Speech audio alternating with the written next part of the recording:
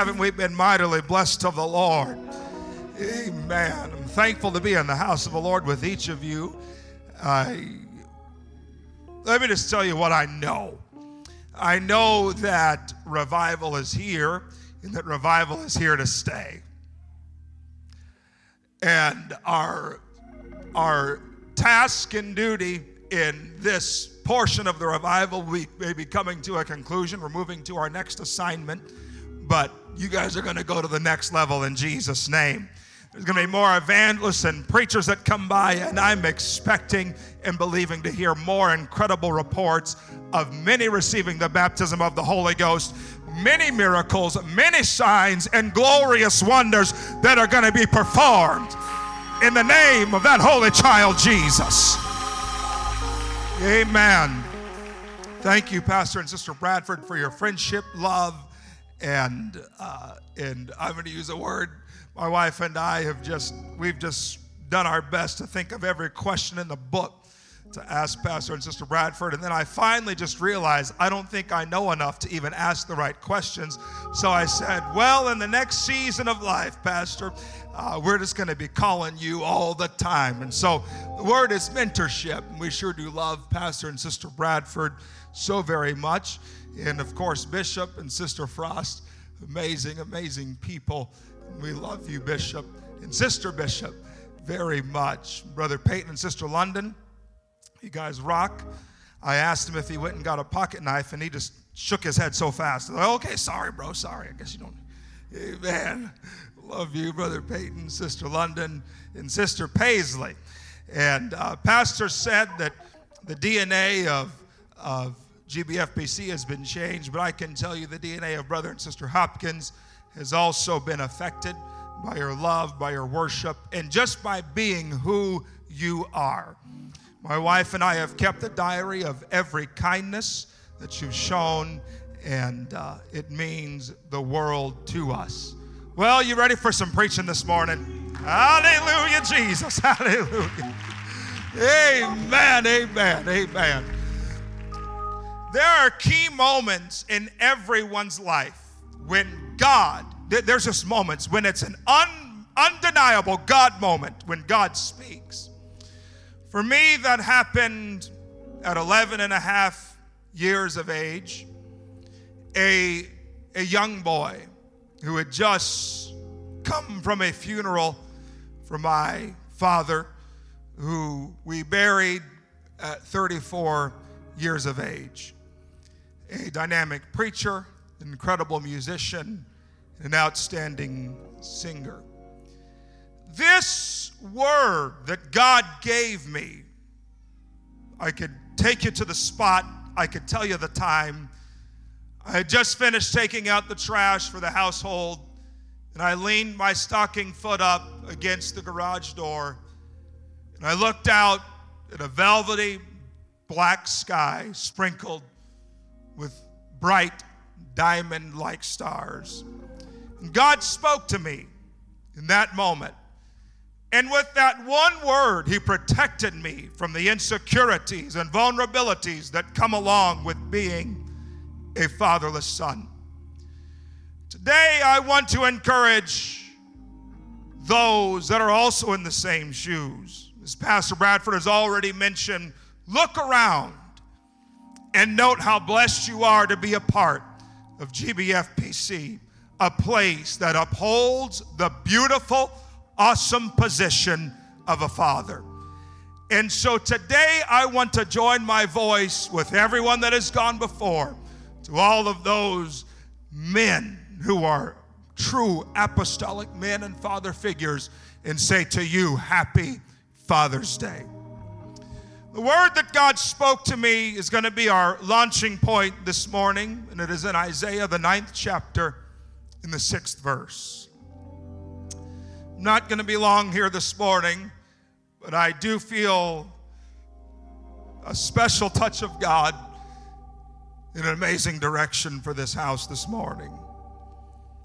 For unto us a child is born, unto us a son is given. The government shall be upon his shoulder, and his name shall be called Wonderful, Counselor, the mighty God, the everlasting Father, and the Prince of Peace. That summer evening, the Lord spoke to me, I will be your Father. I will be your Father. This morning, I want to observe just a very short story in the book of Luke, and I want to observe the interactions between fathers, or rather friends, servants, and sons. Friends, servants, and sons. If you know that God will help us today, why don't you lift your hands and thank Him for what He's about to do in this house. God, we worship you today. We thank you for your presence and your spirit. You're great, God, and greatly to be praised. And we honor you today, Jesus, and we thank you for every father that's here. And we thank you, God, for what you're going to do. Would you speak a special word, God, of encouragement and of uplift in the name of Jesus, and we'll give you glory for what you're going to do. Amen. The Lord bless you, and you may be seated. Friends, servants, and sons. It's a very interesting story that we're all familiar with, but today I want to look at a certain character in this story. The story begins, it's a story that Jesus told, a parable, perhaps some would say, in Luke, the 15th chapter. And it starts out that there was a certain man that had two sons.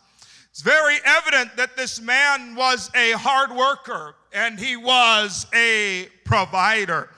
The younger of these two sons came and said to his father, Father, I want you to give me the portion of goods that fall unto me. It's the nature of fathers to give. In fact, the writer James said in James 1 and 5, if any of you lack wisdom, let him ask of God that giveth to all men liberally and upbraideth not.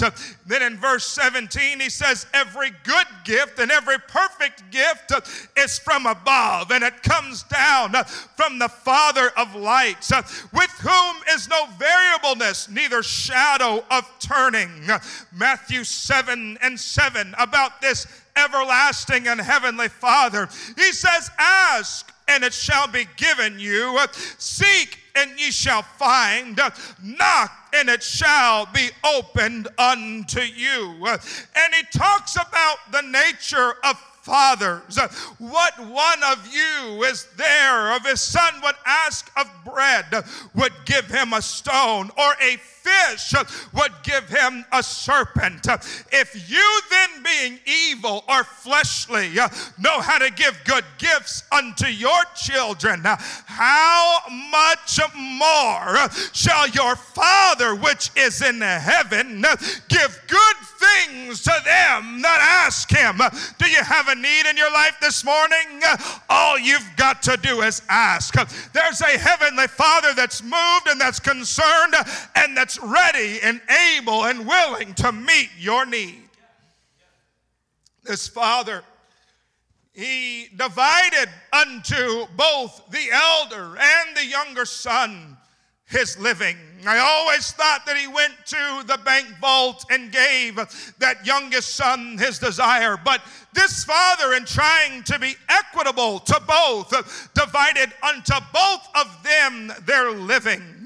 And then the Bible says that they went back to work for daddy for a little while. And then the younger son, feeling the weight of that money in his pocket, couldn't stand it anymore and said, I'm done working. I don't want to be around here anymore. And he left. And he went and began to join himself to a man in a far country and began to waste his substance on riotous living. How do you think the father felt to know know that his hard-earned income was now being wasted in a place of a far country. What he had worked so hard to garner and to bring into the storehouse was now being spent in a way that absolutely was contrary to everything that he had known and to everything that he had put into his two boys. And then one morning he goes out and picks up the paper and he sees that this investment that should have yielded a good result and income for generations to come is now in the middle of a famine. Oh, the dread that came to Daddy to know that my child is now in a place that is barren and hungry, and I don't know if he handled the investment correctly. When he had spent all and there was nothing left, this young man finds himself there in a field, and he's feeding some swine. This young Jewish boy who really should have known a lot better is now with some swine in direct conflict with his upbringing, and beyond that he begins to eat what the swines are eating. And I begin to look at what this was that he was eating, the husks that the swine ate. It isn't what I thought, the outside of a ear of corn, but really what this is something that tastes so good but has no sustenance. The whole point of this husk was to fatten the swine for the slaughter, but was not really something that was very nutritious. And so this young man found that the more he ate of it, the more hungry he got. The more he imbibed in what the pigs were eating, the more hungry he got. Let me just stop here and tell you that the things that this world has to offer your soul will only leave you empty and longing for more. The only true fullness or fulfillment that you can find is right here in Father's house.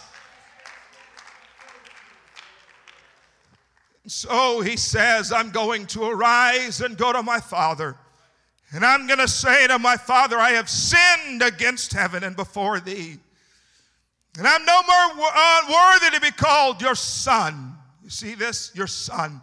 Not worthy to be called your son. But make me as one of your hired servants. This boy left saying, give me. But he came back saying, won't you make me? And it was before he could ever get to the front doorstep that his father came running out to him. And it was amazing because Daddy had kept things going at the ranch. The calf was being fed every day. His robe was being pressed every day.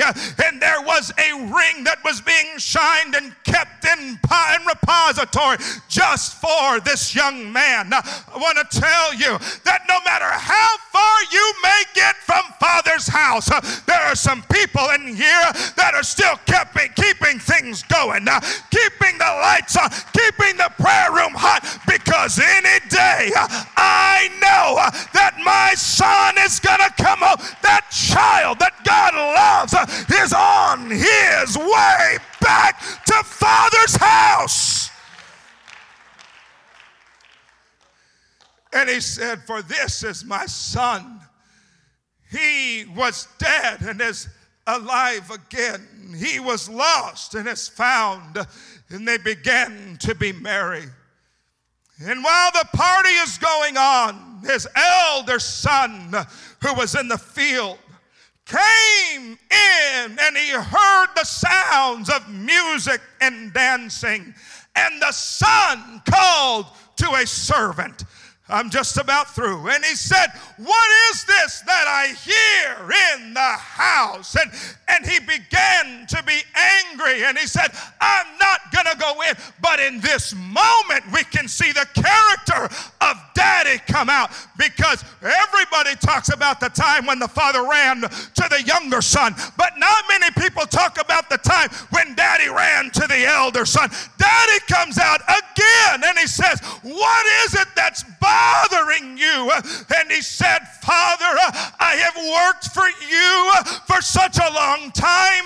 I have not transgressed the law at any time or your commandment, and you never gave me a kid that I may make merry with my friends. And the father again is astonished, and he says, why don't you look around? Everything that I possess, I'm about to preach, belongs to you.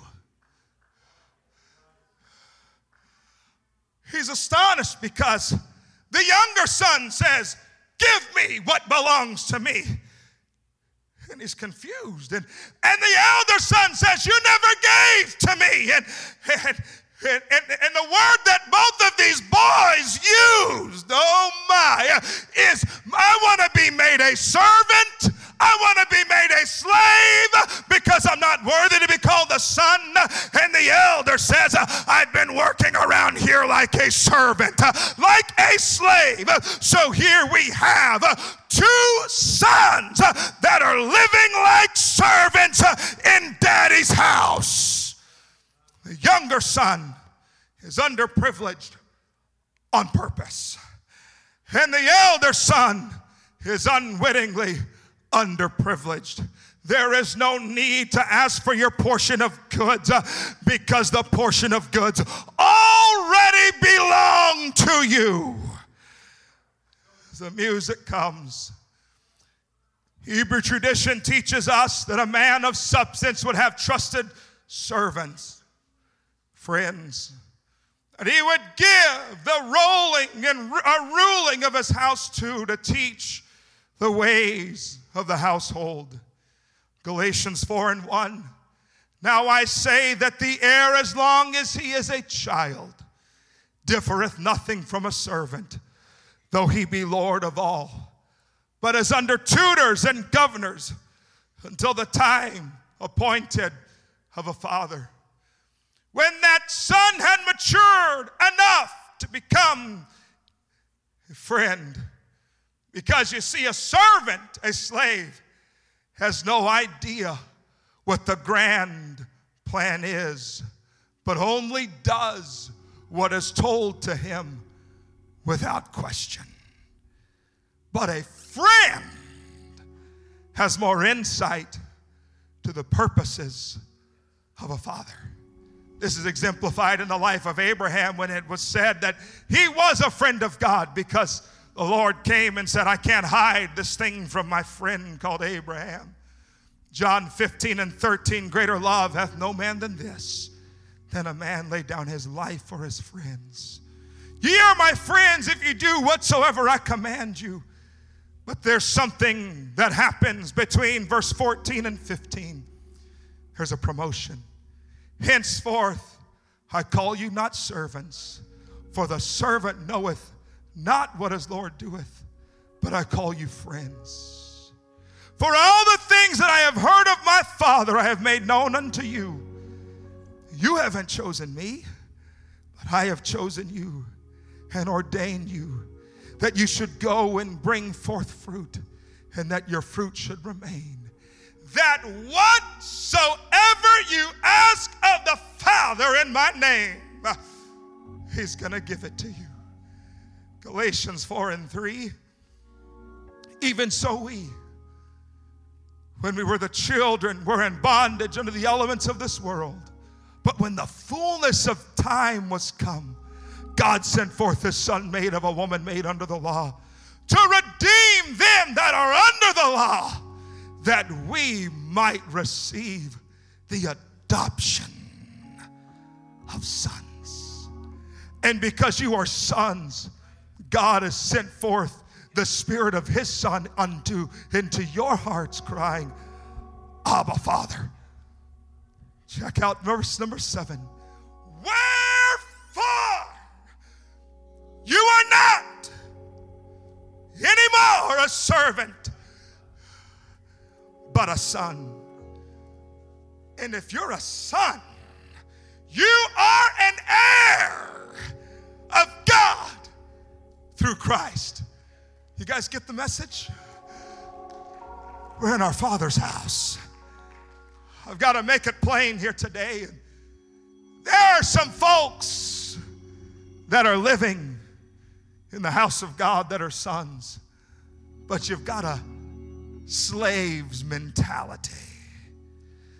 It's amazing to me, and I'm gonna get ahead. I'm gonna go to the end.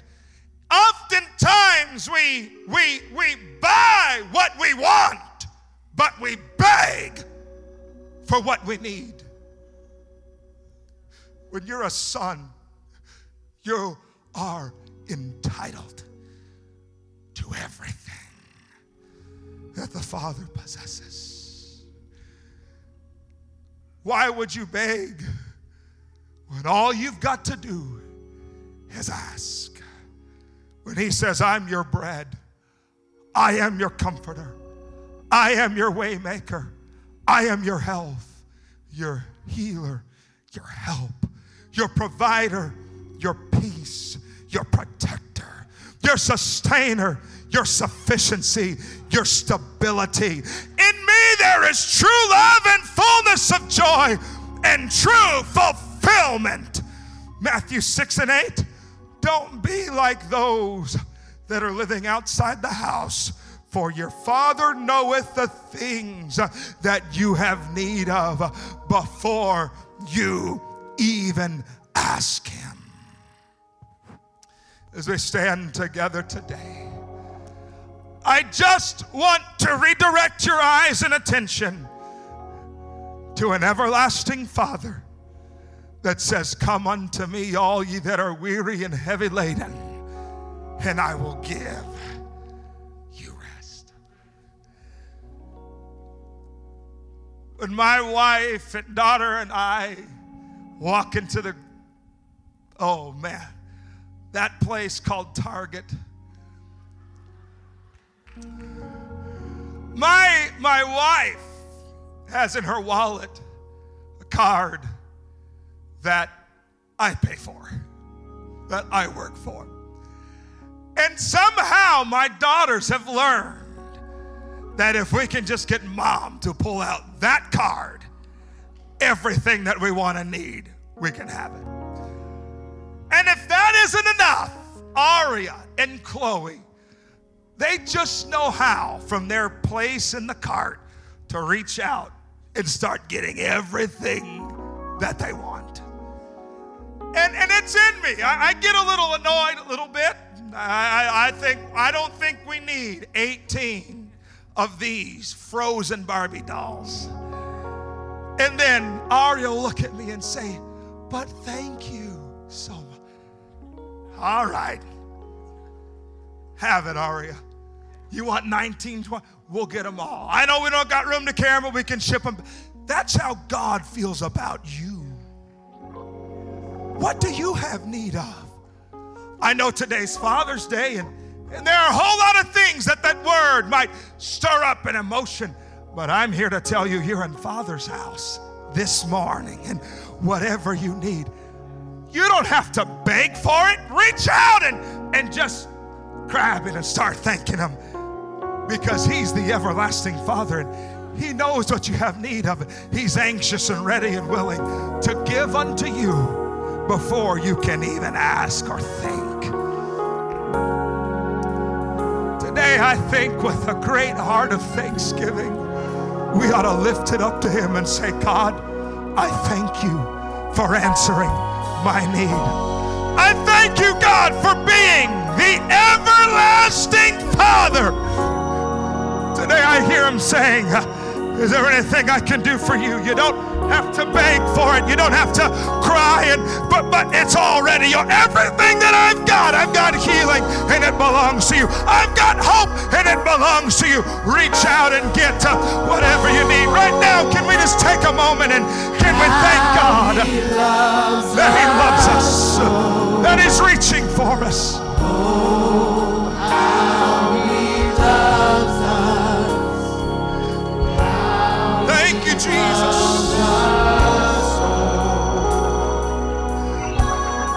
Thank you, Jesus. You have a need you want to lift up to the Lord, you can just raise your hands right where you stand. We're getting ready to baptize some folks, but right now we can just love Him. We can thank Him.